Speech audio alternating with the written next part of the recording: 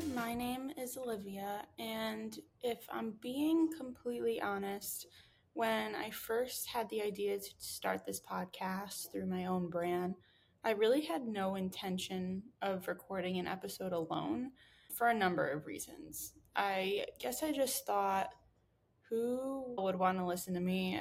Anyone could grab a mic these days, anyone could start a podcast, and it seems like everyone is, but I think that recording the first episode myself is not only really freeing for me, but I also think it's necessary. So I'm going to tell you why you may want to listen to the Livvin for Food podcast going forward. I never really wanted to be an influencer. I never really claimed to. In fact, that's not really my intention behind this podcast and never will be.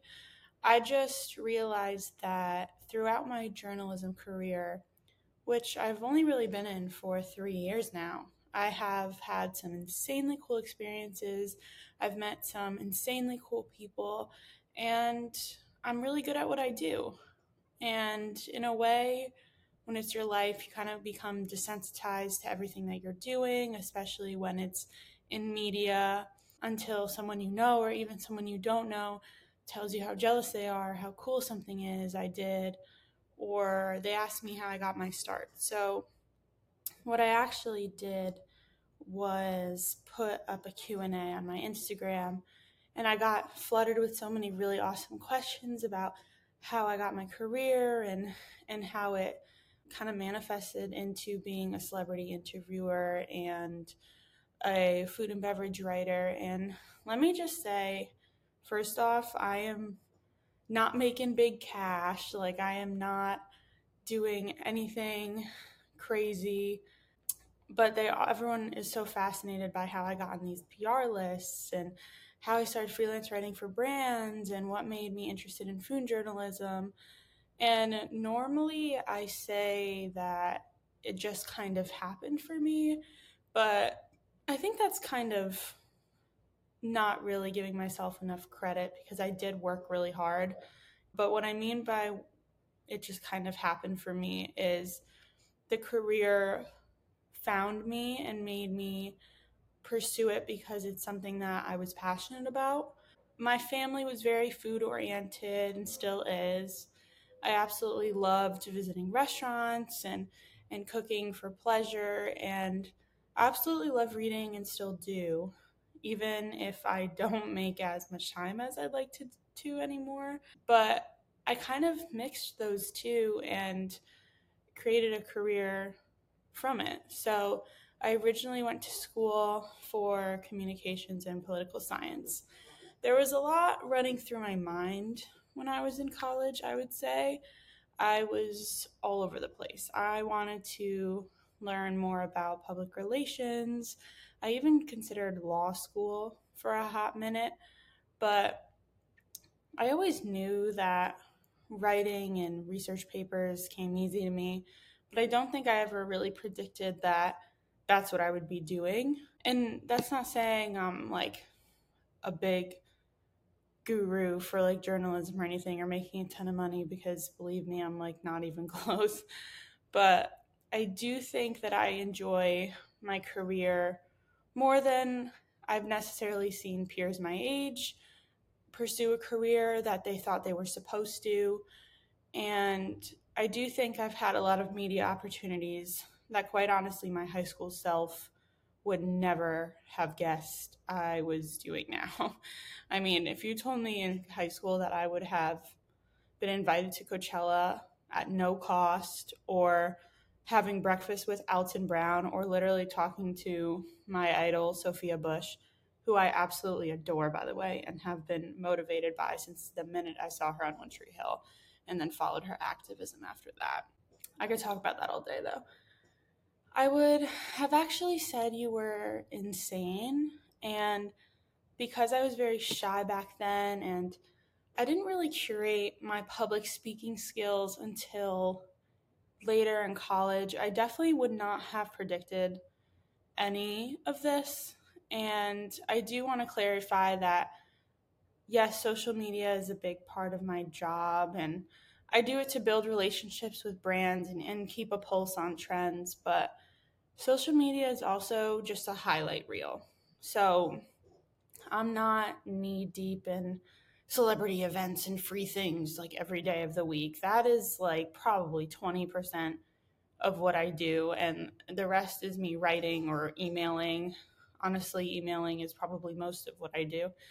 But I do have to take a break from that culture every now and then just because, especially with me living in Los Angeles, I find myself comparing how I look or what I'm doing or my fashion to others just as much as anyone else on the apps and in person too, because a lot of these events have people who are either high profile or have a lot of money or come from wealth. So my passions for journalism manifested from a club I was in college, and then from there I made my side passion turn into a career.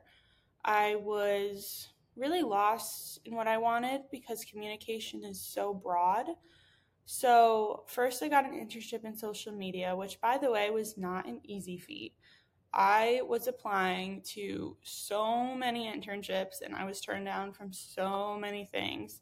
But honestly, I think it ended up being for the better because if I hadn't gotten this internship in social media, which I ended up turning into an editorial internship because that was my skill set, I don't think that this would be my job now. And I very much enjoyed the content creation part of the social media internship, but I very much knew it wasn't something I wanted to spend all of my time doing, or my main job at least doing. And then almost a year into the food and beverage journalism industry, I started interviewing celebrities. So my first ever celebrity that I spoke to was actually Mario Lopez in my social media internship. And it's funny because I took a hiatus for a bit, and then he ended up being my first one when I started doing them again. And now I can't even count how many people I've had the privilege of speaking with for editorial content. So when I first decided to start this podcast, I was really hesitant about it.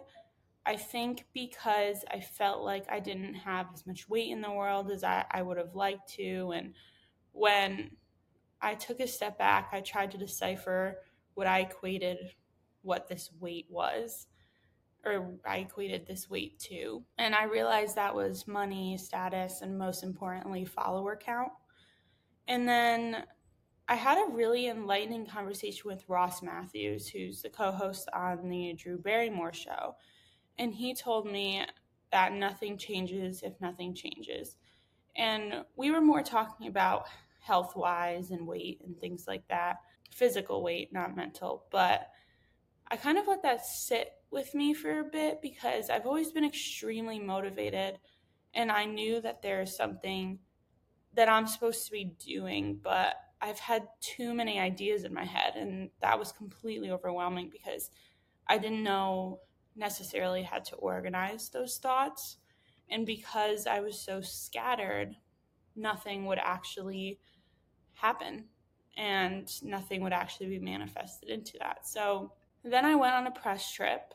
It was a 4-day press trip that will always be in my memory. And I got to bring my mom, which was really special because usually my parents don't get to witness me conducting interviews until the article comes out. And, those are edited, not terribly edited, but edited enough because the whole conversation never gets put into an article because no one wants to read a 4,000 word interview unless it's like Selena Gomez or something.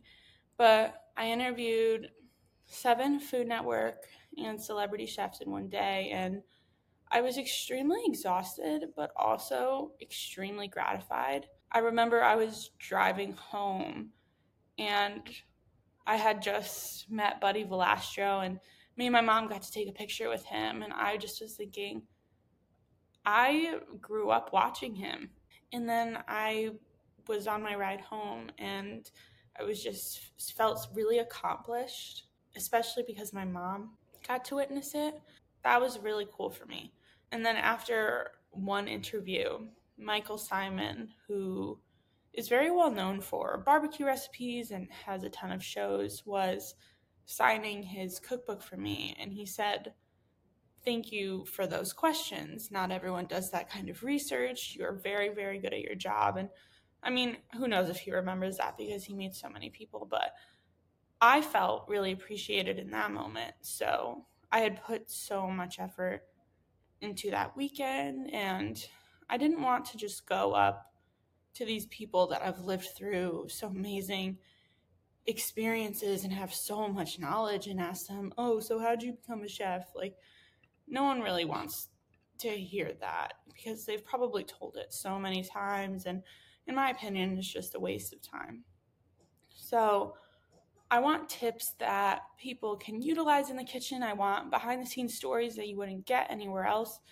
And I want to learn from people I never in my life thought I'd meet, let alone speak with one on one for 30 minutes or an hour or whatever it is. And I thought, screw it. I'm going to start my podcast. I'm just going to do it by myself. And I decided to make a big leap and move across the country. And why can't I do this too? So I needed to focus and be on a new environment. And because something I've always noticed about myself is if I don't push myself, I'll get comfortable and never dream really the way I want to. Then the first week or so that I moved here, I interviewed Lydia Bassinish, who has so many cookbooks I can't even count now. She's an Italian American chef, but she was explaining to me her immigration story and how that was the beginning of her empire. And I was so intrigued by her stories and what she recommended using in the kitchen. And then at the end of the interview, she told me I was a very good interviewer. Just her and I had a lengthy conversation that honestly could have gone on for longer, but the only reason it didn't is because my Zoom time limit was running out. But it was so fulfilling because no PR reps were online, public relations reps, no brands were listening in. We were supposed to talk about her PBS special, which we did in length, but because it was such a wholehearted subject, the conversation was really touching in general. So it was just me and her, and she told me she enjoyed the conversation, and that's when it solidified for me that I don't necessarily need the status or the followers to start a podcast. I just really want to talk to people. I always loved school and learning, and I want people listening to have the chance to do that too. And I'd like to think it's something I've become comfortable with and excelled at. So I'm going to do my very best to get inspiring chefs, content creators, brands, and all different people from the culinary industry to tell you about their life. And it'll be lighthearted and fun and all of the things in between. But I thought in this particular episode, it would be kind of fun to turn the tables on me a little bit. I am so used to interviewing other people that when people ask me questions, I kind of get a little bit flustered or I don't necessarily know how to answer them the way that people would who've had media training or things like that. So I had my Instagram followers ask me anything they wanted about traveling, food tips, celebrity interviews, etc. So I'm going to try my best, and I picked out 5 questions. My whole spiel was kind of answering one of them because a lot of people asked me how I got my start, which I mentioned before, but the other ones are pretty fun. So we're going to get into it. So the first one says, "Where is your favorite place that you've traveled?" So I think I'll probably do an episode on this or at least mention it in my conversations with chefs and people like that. But I would definitely say Croatia. Croatia was jaw-droppingly beautiful. We went to Dubrovnik and Split. Dubrovnik was a very long bus ride for hours on end. And I loved it because there were so many outdoor activities. We went kayaking.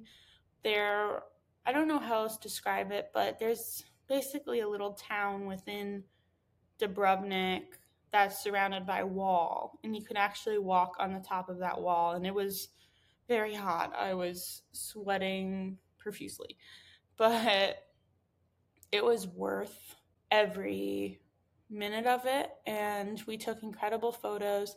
The kayaking was a little rough because it was like, I feel like it was 2 hours. I don't even know if that's accurate anymore, but it really was taxing because I am in no way a Olympic athlete or anything of the sort. So it was really exhausting, but the sun was setting when we were doing it, and it was just a memory that can never be taken away. So Dubrovnik was beautiful. It's also known for Game of Thrones, so I've never watched that, but if you're interested in that, you could definitely go there and see some places where everything was filmed, and there were a few souvenir shops that were really, really cool. I definitely could probably talk about that more in length. Maybe I can even do a travel guide or something like that, but Croatia was definitely worth it. And we traveled there from Florence, Italy, where we were based during the summer. So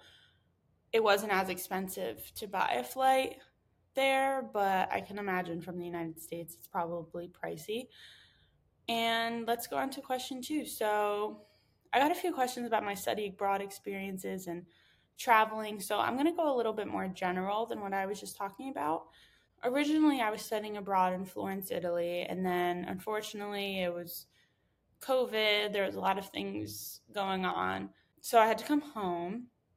And then me and my friend decided to go back 2 years later and live in Europe and basically do a do over and kind of take back our abroad experience and do all of the things that we weren't able to do when we had to leave. So we hit so many places in Italy, which I could definitely talk about that probably for like 3 hours.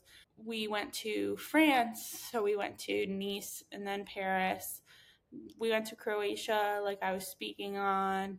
I'd have to look back and see everywhere we went, but I documented that a lot on my Instagram, especially the food portions of it, because we found so many incredible restaurants that I didn't find the first time that we went. And there's some Italy tips I can give too. So if you see gelato and it's not in one of those silver tins and covered, it's probably not the gelato you want to grab. That gelato has been sitting out. It's not as good. It's very touristy.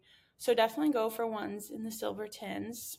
The handwritten menus at restaurants, if you see it's handwritten and it's cash only, it is so good. We found a few of those there, and one restaurant actually was making all of the food that day. So they were running out by the time we got there, but everything was so good and fresh that we didn't even care. We were just like, give us whatever you have. So there's so many places in Italy I can talk about too, but I definitely have other travel goals like Thailand, and I would like to go places other than Europe just because I was spending so much time there. So I'd love to maybe visit Australia one day. And I just did a cross country road trip with my dad. So luckily, I've gotten to see a lot of the US just through that. But I would love to see, now that I'm in California, more of Utah or hiking more. And hopefully that answers your guys' questions. But here's another one. So, do you ever talk to celebrities after the interviews are over? See, that depends on the situation. So, if they're really big names, what normally happens is they have very limited time. And if they have a very tight schedule, it's very quick. It's this is Olivia, this is who she's with, and she's going to ask you some questions. Go.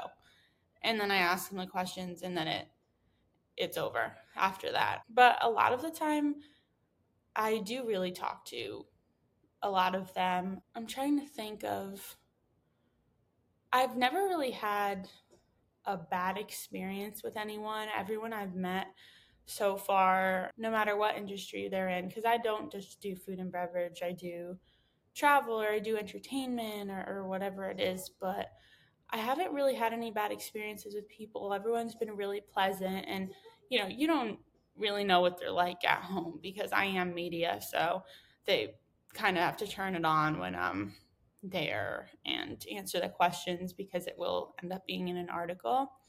But if the celebrities do have time and they are really willing to speak and we're having a great conversation, then yeah, I absolutely talk to them after, especially if it's in person. We'll chat for a few minutes or we'll grab a picture or whatever it is. And I've actually come to find that a lot of them remember me, which is surprising because they meet so many people and you would think that like faces just come and go, but I would say a good amount have really good recall. I mentioned the Sophia Bush interview earlier, and that was one of my first ones. I was so nervous because I look up to her so much. And she talked to me pretty much at length because they were able to have that extra time. And I was only supposed to get 10 or 15 minutes with her, and then I ended up talking with her for 20 or 25, something like that. They're normally really kind and willing to do it. Here's my next question. So, who's the worst celebrity you've ever interviewed? I don't really like this question because I'm not well established enough in the industry to answer it. But I mean, I really am being honest when I say I haven't really had a bad experience. Everyone has been really nice. There has been incidences where they either maybe they don't show up or they're a little bit late, but also they're people and things happen. So I only get frustrated with that if they could have joined and just decided not to, or something behind the scenes happened. But I would say probably some of my favorite conversations were not necessarily because they're big names or because they are, I don't know, well known, but it's because I kind of really enjoyed the way they answered my questions and they were thoughtful with it. So I would say probably my top three, obviously Sophia Bush, I could talk about her all day. And then the second one would be Maggie Wheeler. So Maggie Wheeler was on the show Friends and she played Janice. And that was literally one of the sickest experiences because my family loves Friends. Like, we watch it all the time. And I got to bring my sister. And basically, we got to go to a pop up experience. And Maggie was there, and she actually hosted a trivia for us. And we got to do a little trivia Q&A kind of thing with her and answer really fun Q&A questions. And then after that, I got to speak with her. I think it was probably 10 or so minutes. But I really liked the way she answered those questions, besides the fact that the whole thing was very grand, I guess you could say, because the production of it, there were themed foods from Friends and themed drinks, and then the whole Friends pop-up itself we got to go through, which was basically a replica of all of the sets, and this was in New York City. But she was so incredibly kind, and it's really hard to recall a show, even if you're known for it from like, when did it air? The 90s. Even if you were a big part of it and it's something that you're well known for, it's really hard to recall something like that and really answer the questions well. And I felt like she did that, and I felt like I could bounce off of her. And it's a conversation I'll always remember. I would say, actually, to answer the previous question of who the worst celebrity I've talked to is based on if they give me short answers or not, and they just kind of go yes or no, and they're very to the point, or and I don't feel like I can bounce off of it or dig a little deeper or get really what I needed for editorial content, but also just for me because a lot of these people I'm fans of. I would say Sophia, then Maggie, then I had a really, really intriguing conversation with Christy Carlson Romano. She was on Even Stevens, and she was actually Kim Possible. So that was really cool for me because when I grew up, I thought I was Kim Possible. I used her catchphrase. I thought I was so cool.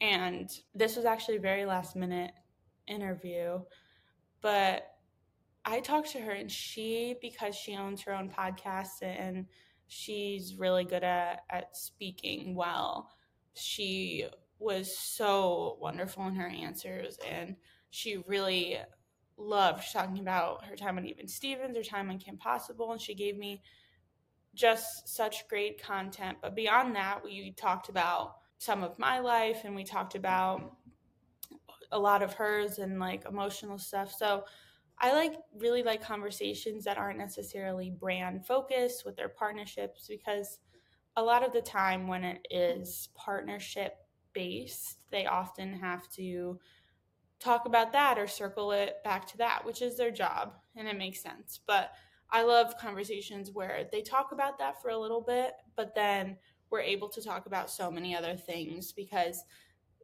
these are people that I never thought I would talk to or learn from or just hear about their experiences, because I've never been on a movie set. I've never been on a television series set, or I've never been a Food Network chef. Like, I just love hearing from other people that I never would have been connected with if it wasn't for me being in journalism. So I really enjoyed her conversation. And then just the coolest one, clout wise, was probably Paul Rudd. And that was like so super last minute. But he said my name, and I kind of freaked out a little bit internally because I love him. I only talked to him first. He was one of those celebrities that he was just doing press all day. And then he was probably exhausted, to be honest. I only talked to him for like 5 minutes, but I knew what he was doing that Wednesday at 8 p.m. He was talking to me, and he said my name, so I freaked out. Okay, my next question, my last one is, what does your daily diet look like? That's a good question. So a lot of things that I post in my food account, which I've honestly been slacking on lately just because I haven't really been cooking as much or really just felt the need to record anything. But normally I eat pretty healthy, so I have some health issues, and I really need to watch the amount of sugar that I'm eating, which is very hard for me because I love chocolate and all things sugar.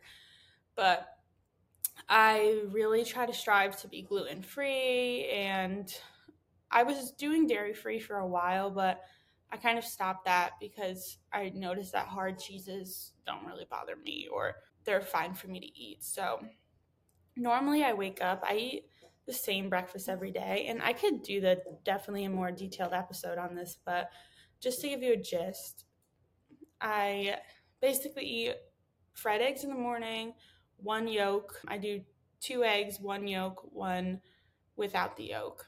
And then I eat a sprout bread. I think or spelt bread. I'd have to correct that, but I do that and I toast that and then put a little bit of butter on it. And then I normally eat cantaloupe, or it's kind of whatever fruit I have around, but normally a banana every single day, and then like 2 pieces of cantaloupe or strawberries on the side. So I actually look forward to that every single day. And I don't know why, because it's such a simple breakfast, but it makes me happy. Sometimes I'll do scrambled eggs. That I actually learned how to make scrambled eggs from Anthony Porosky, but I could explain that in a different episode, how to make scrambled eggs. Maybe he'll even be on here one day, but I normally do that, or I do a smoothie. It kind of depends if I worked out in the morning. Normally I'm craving a smoothie when I work out, and then I'll put flaxseed meal in it, and I'll put unsweetened oat milk and frozen fruit. I'm really trying to lean more towards vegetables, but I like fruit better because I like everything sweet. For lunch, I'm going to say I normally do rice, white basmati rice with ground turkey and then broccoli. So very simple, not that exciting. And lately I've actually been into doing brown rice and quinoa noodles. I've been making my own sesame soy sauce, or I don't know what to call it, but I've been doing that, and then I've been searing salmon and putting it on top of that, and then the stir fry with the pasta also includes a ton of vegetables. So normally when I do a stir fry, I am kind of putting whatever vegetables I have together. So peppers, green beans, broccoli, maybe even spinach, just stuff that I already have. I try to make it as low maintenance as possible because I really have to be in the mood to cook something good. And I try to stay away from red meat. That's kind of a treat, I guess you could say, for me. So if I'm going to have a burger, I do turkey burgers. This isn't very exciting, but you guys asked. So maybe I could do a more detailed episode on what I'm eating or what recipes I'm digging into now. But yeah, so I hope you really enjoy this podcast, and I'm really hoping that it does as well as I think it would do. There's so many amazing people to learn from, especially in the culinary industry, who are doing so much just on food sustainability and trying to leave less of a carbon footprint, or trying to push the envelope creatively in the culinary world. And it's just so fascinating to see how everyone else perceives food and has grown up in different households with different meals that are nostalgic to them.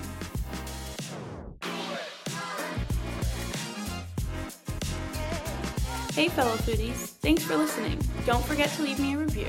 And while you're at it, make sure to follow me at livvinforfoodpod on Instagram or TikTok, or email me at livvinforfoodpod@gmail.com.